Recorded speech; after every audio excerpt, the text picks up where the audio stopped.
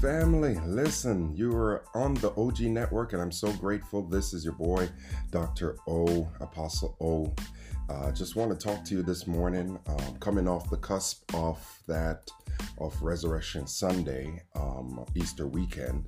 And while many churches were talking about the cross, as well as the fact that our Christ and Savior was risen and came off that cross, it made me to really regard how many people, particularly believers and unbelievers alike, understood the reasons why Jesus died on the cross in the first place.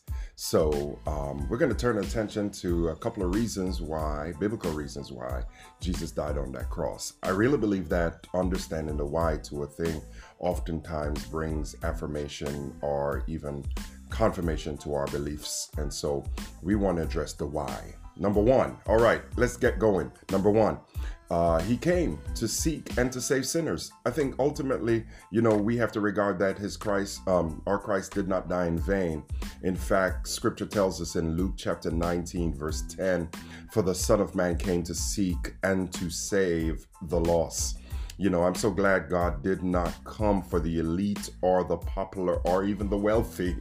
Christ made it very clear who the gospel was intended for, and that was those who are lost. And so I'm so grateful that while I was lost in my own sin, Christ sought me out. The Bible says he came to seek. I didn't find him.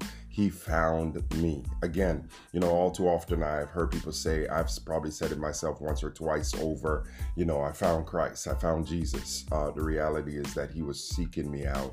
And by a series of events, no doubt, we may have collided, but ultimately it was his love that compelled me and draw me in. And so again, the first point being he came to seek and to save sinners. Here's the number next. Number two, he came to glorify his Father.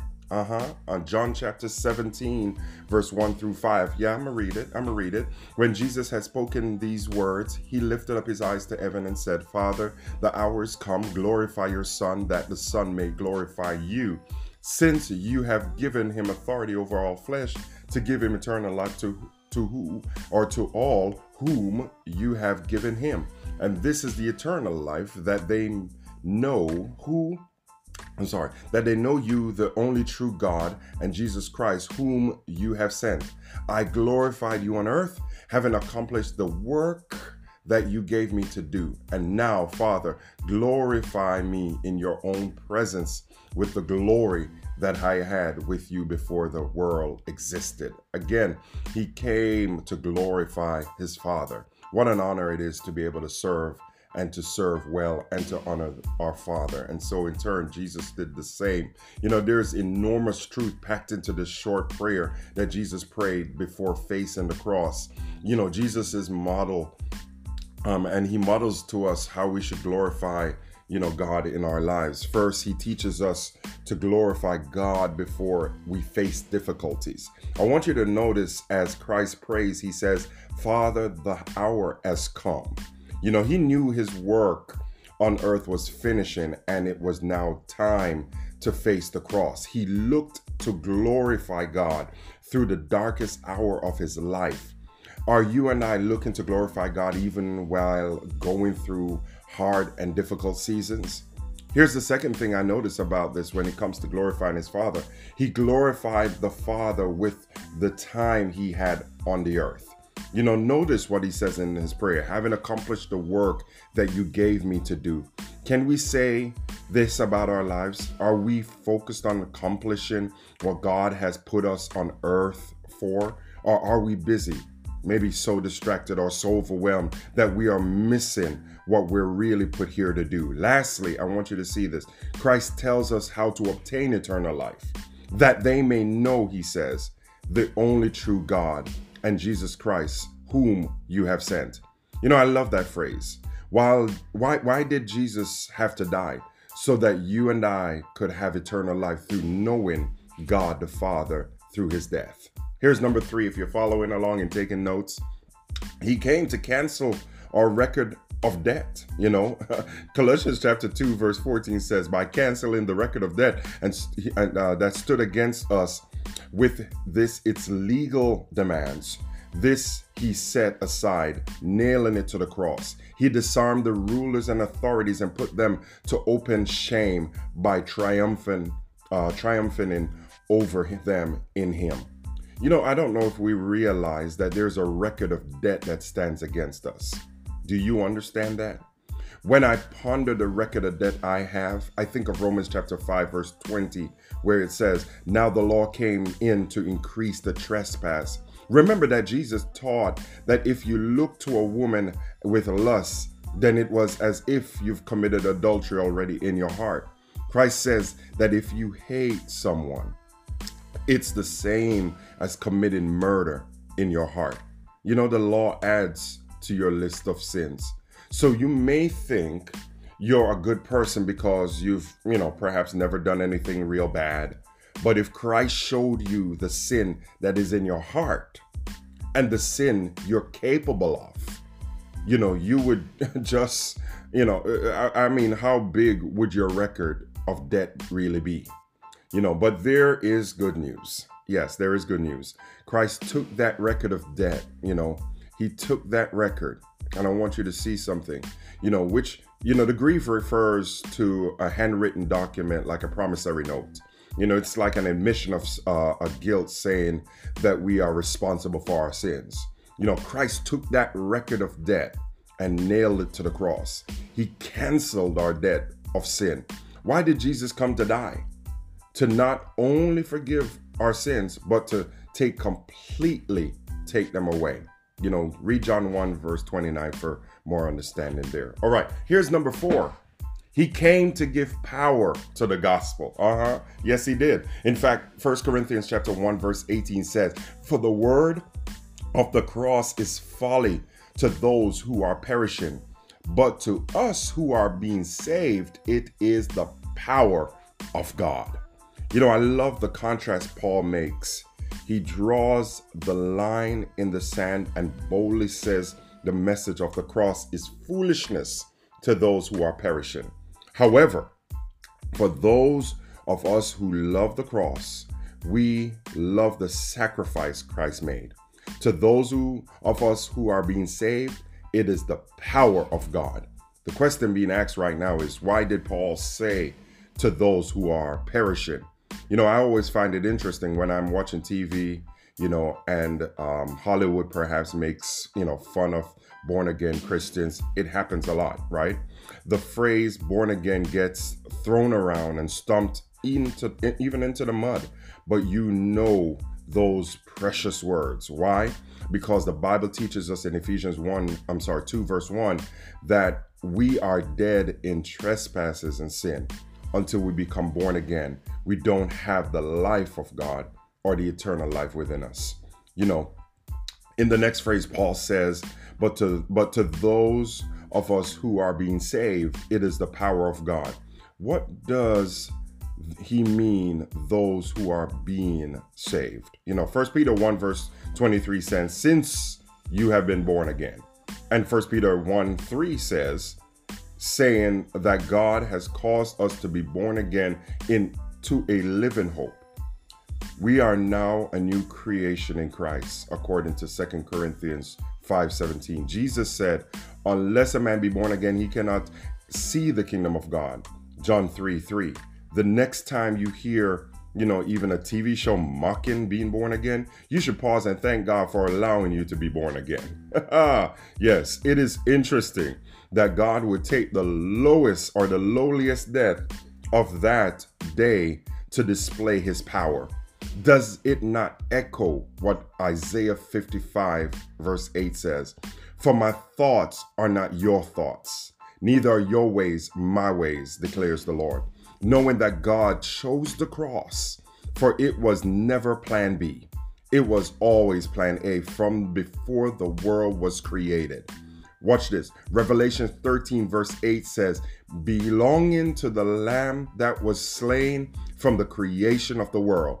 No wonder Paul was able to exclaim, for I am not ashamed of the gospel for it is the power of God for salvation to everyone that believes, in Romans 1 verse 16. Why? In other words, now the question being asked, why did Jesus die? Because his death, burial, and resurrection is the gospel. You got to read 1 Corinthians 15:4 for that one. And it is the power of the gospel. Keep on reading to 1 Corinthians 1:18 and then Romans 1:16 to comprehend the power of that gospel. I want you to move on to point number 5 with me. You know, the reasons, again, folks, if you're chiming in now, the reasons for why Jesus died on the cross. I'm up to number 5 if you're following along. He came to heal us from disease and sicknesses. You know, that evening they brought to him many who were oppressed by demons, and he cast out the spirits with a word that is, and healed all who were sick. This was to fulfill what was spoken by the prophet Isaiah. He took our illnesses and bore our diseases. Matthew 8:16-17 tells us this. Do you know why sickness is in our world? Let me just tell you, it's really a simple answer. It came through sin. You know, the calamity of sin was so great that it brought sickness and death upon mankind. They are that closely related. So when Jesus came to die on the cross, he came not only to conquer sin, he came to conquer even that of sickness, believers. That's why as Christians, we can pray and stand against sickness.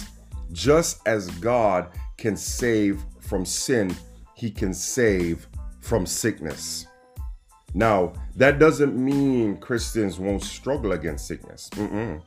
No, even Christians have to fight against sickness. Why?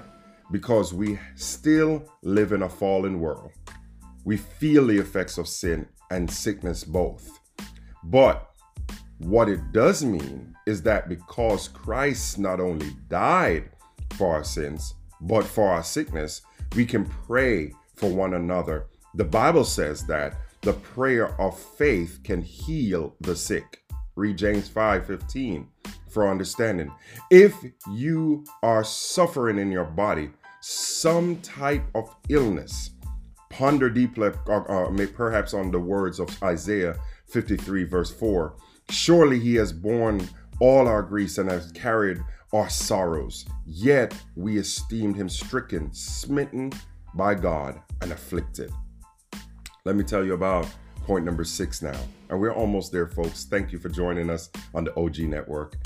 Number 6, he came to destroy the works of the devil and the power of death. You know, since therefore the children share a flesh and blood, he himself likewise partook of the same things, that through death he might destroy the one who has the power of death, that is the devil, and deliver all those who through fear of death were subject to lifelong slavery.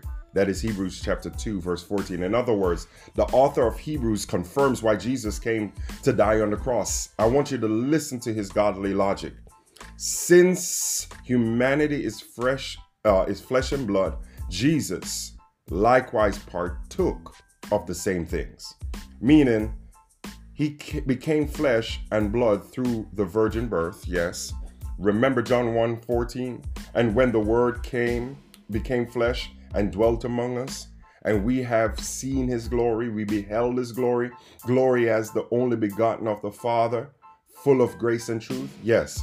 The result of Christ being willing to be made flesh is that he could die a death that had the power to destroy Satan, the one who had the power of death, and as a result, freeing us who were in slavery to Satan and had a fear of death.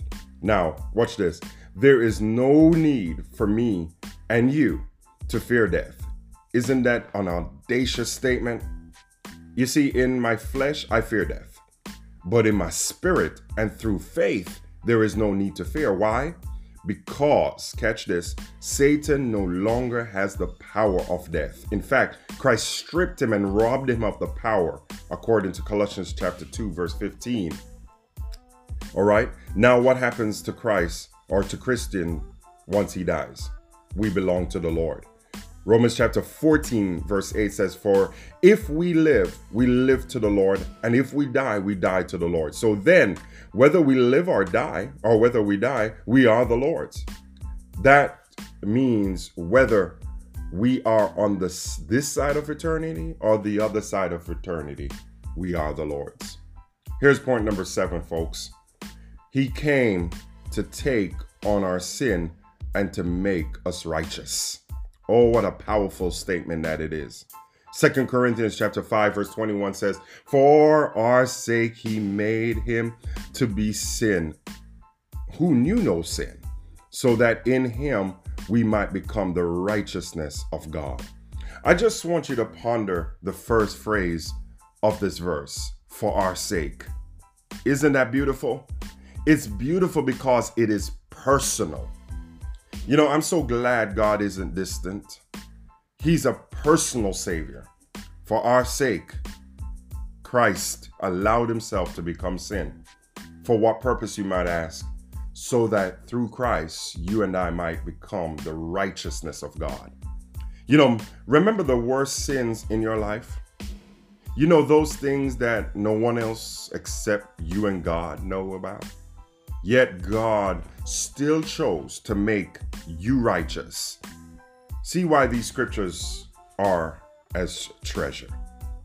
You know, what does it mean to, in other words, be righteous? It simply means to be in a right standing before God. You know, remember Adam and Eve sinned in the Garden of Eden, and what they did, you know, they hid from God. Sin causes us believers to hide. You know, righteousness means we stand upright before a just and holy God. You and I could have never accomplished this on our own. It is only through the work of Christ on the cross. So why did Jesus come to die? To make us the righteousness of God. I think you need a moment to give God a praise right there when you contemplate that in itself. Now, watch this. Number 8, he came to bring us peace. Isaiah 53 verse 5 says, "But he was pierced for our transgressions. He was crushed for our iniquities. Upon him was the chastisement that brought us peace. And with his wounds, by his stripes, we are healed." You know, so many are not at peace with God. As a result, they are not at peace within themselves. And for many, they're not at peace with others in their lives. One of the wonderful results of Christ's death is that it brought us peace with God. Believers, number 9, and I've only got 2 more and then we'll close here. He came to reconcile us to God. Ephesians 2 verse 16 says, "And might reconcile us both to God in one body through the cross, thereby killing the hostility." My God. Christ came to die on the cross because of the hostility between humanity and God. One would like to say humanity and divinity. When Adam ate the fruit in the garden that God forbade, mankind, catch this, rebelled against God in a way that affected all of mankind. In fact, Romans chapter 5 verse 12 explains it this way: "Therefore, just as sin came into the world through one man, and death through sin, and so death spread to all men because all sinned." Sin has always brought death and always will. This is the great calamity of sin, but God had a plan. Christ came to reconcile man to God through the cross. Man still today rebels against God. Man still refuses the terms of grace and the mercy God offers. It's the same pride, the same rebellion, the same sin that has plagued man for all of history. Yet Christ came to kill the hostility between God and man and to reconcile us to God. Here's number 10. He came to absorb the wrath of God.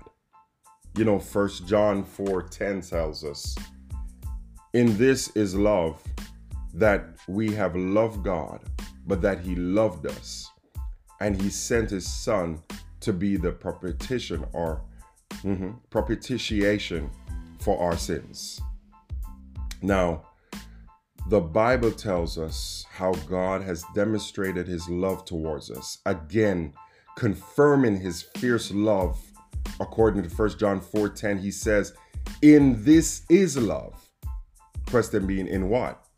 Not that we would choose to love God. We don't have the ability. Sin ruined that for us. We're simply fallen. We're broken. We're unable. We who do love God only love him because, watch this, he first loved us. Do you see how God is glorified in this? I couldn't choose to love God. He had to love me first. And how did he show his love? He sent his son. No wonder Paul says, thanks be to God for his inexpressible gift. In 2 Corinthians chapter 9:15. Then the Bible gives us a remarkable word, propitiation. This word has an incredible meaning. It means that Christ became our substitute to absorb the wrath of God. See, God is angry with sin. It's against his very nature. One commentator reminds us that if God kicked out 1/3 of the heavenly angels for sinning, what makes us think he will look over our own sin? You see, sin is a serious offense to God. It was John Piper who wonderfully said, sin is not small because it is not against a small sovereign. If God is just, then he must punish sin. Now, here is the beauty of why Christ came to die on the cross.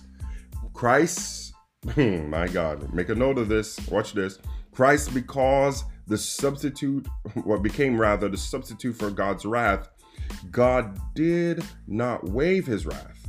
He did not ignore it or pass over it. Christ rather took the very wrath of God on the cross and like a sponge absorbed the wrath meant for me and you. Let that thought that Christ took the anger of God over sin on our behalf wash over your heart today. So, for those who, watch this, for those of you who fear that God is angry with you, he isn't. For those who can't pass your past, who can't pass over your past, and who dread the day you will stand before God and you worry that one day your past sins will catch up with you, remember, Christ absorbed the wrath of God for you. He became your propitiation, your substitute. God bless you, family. I'm so grateful to be able to share this word with you. Perhaps this is your Bible study moment. Perhaps you did not have a clarity of understanding in that of why Jesus died on the cross. Hopefully today you've gotten your fill. God bless you. Don't forget to like, subscribe, and of course share this broadcast with others. God bless you and talk to you soon.